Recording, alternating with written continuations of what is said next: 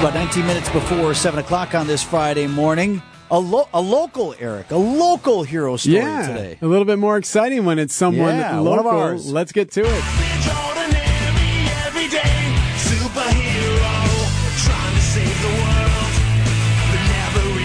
All right, so here's what we look for our everyday superheroes. We're not looking for the first responders and the police officers, the firefighters. We know that they do this all the time. Heroes right? every day. Yes. But these are those common folks.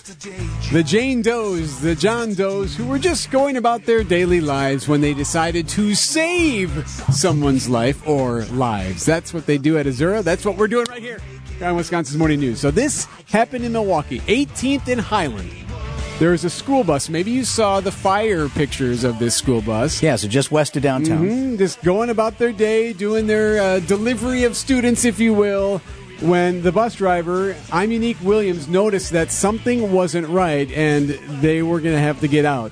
The bus was on fire. But I couldn't barely get what I was trying to say out because of the smoke was hitting me in my face and my eyes. So I just was like, okay, forget the radio. I'll just get the kids off the bus. And that's exactly what she did. She's like, go, get out, get out, get out. She was the final one on the vehicle. I was the last person off. Once I got off, I turned around and I just seen flames. Wow, just in time. Oh. And I don't know if you've seen much of the video of this. Holy cow. Bus is gone. Thing is charred.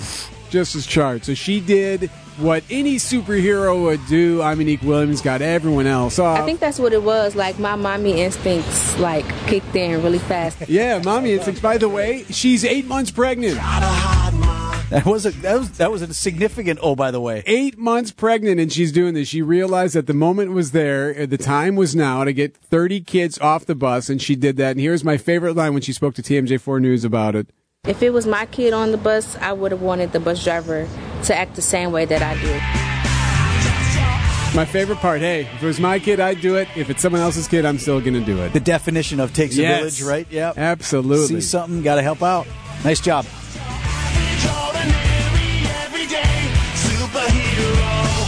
Celebrating those everyday heroes like they do at Azura, right here on Wisconsin's Morning News.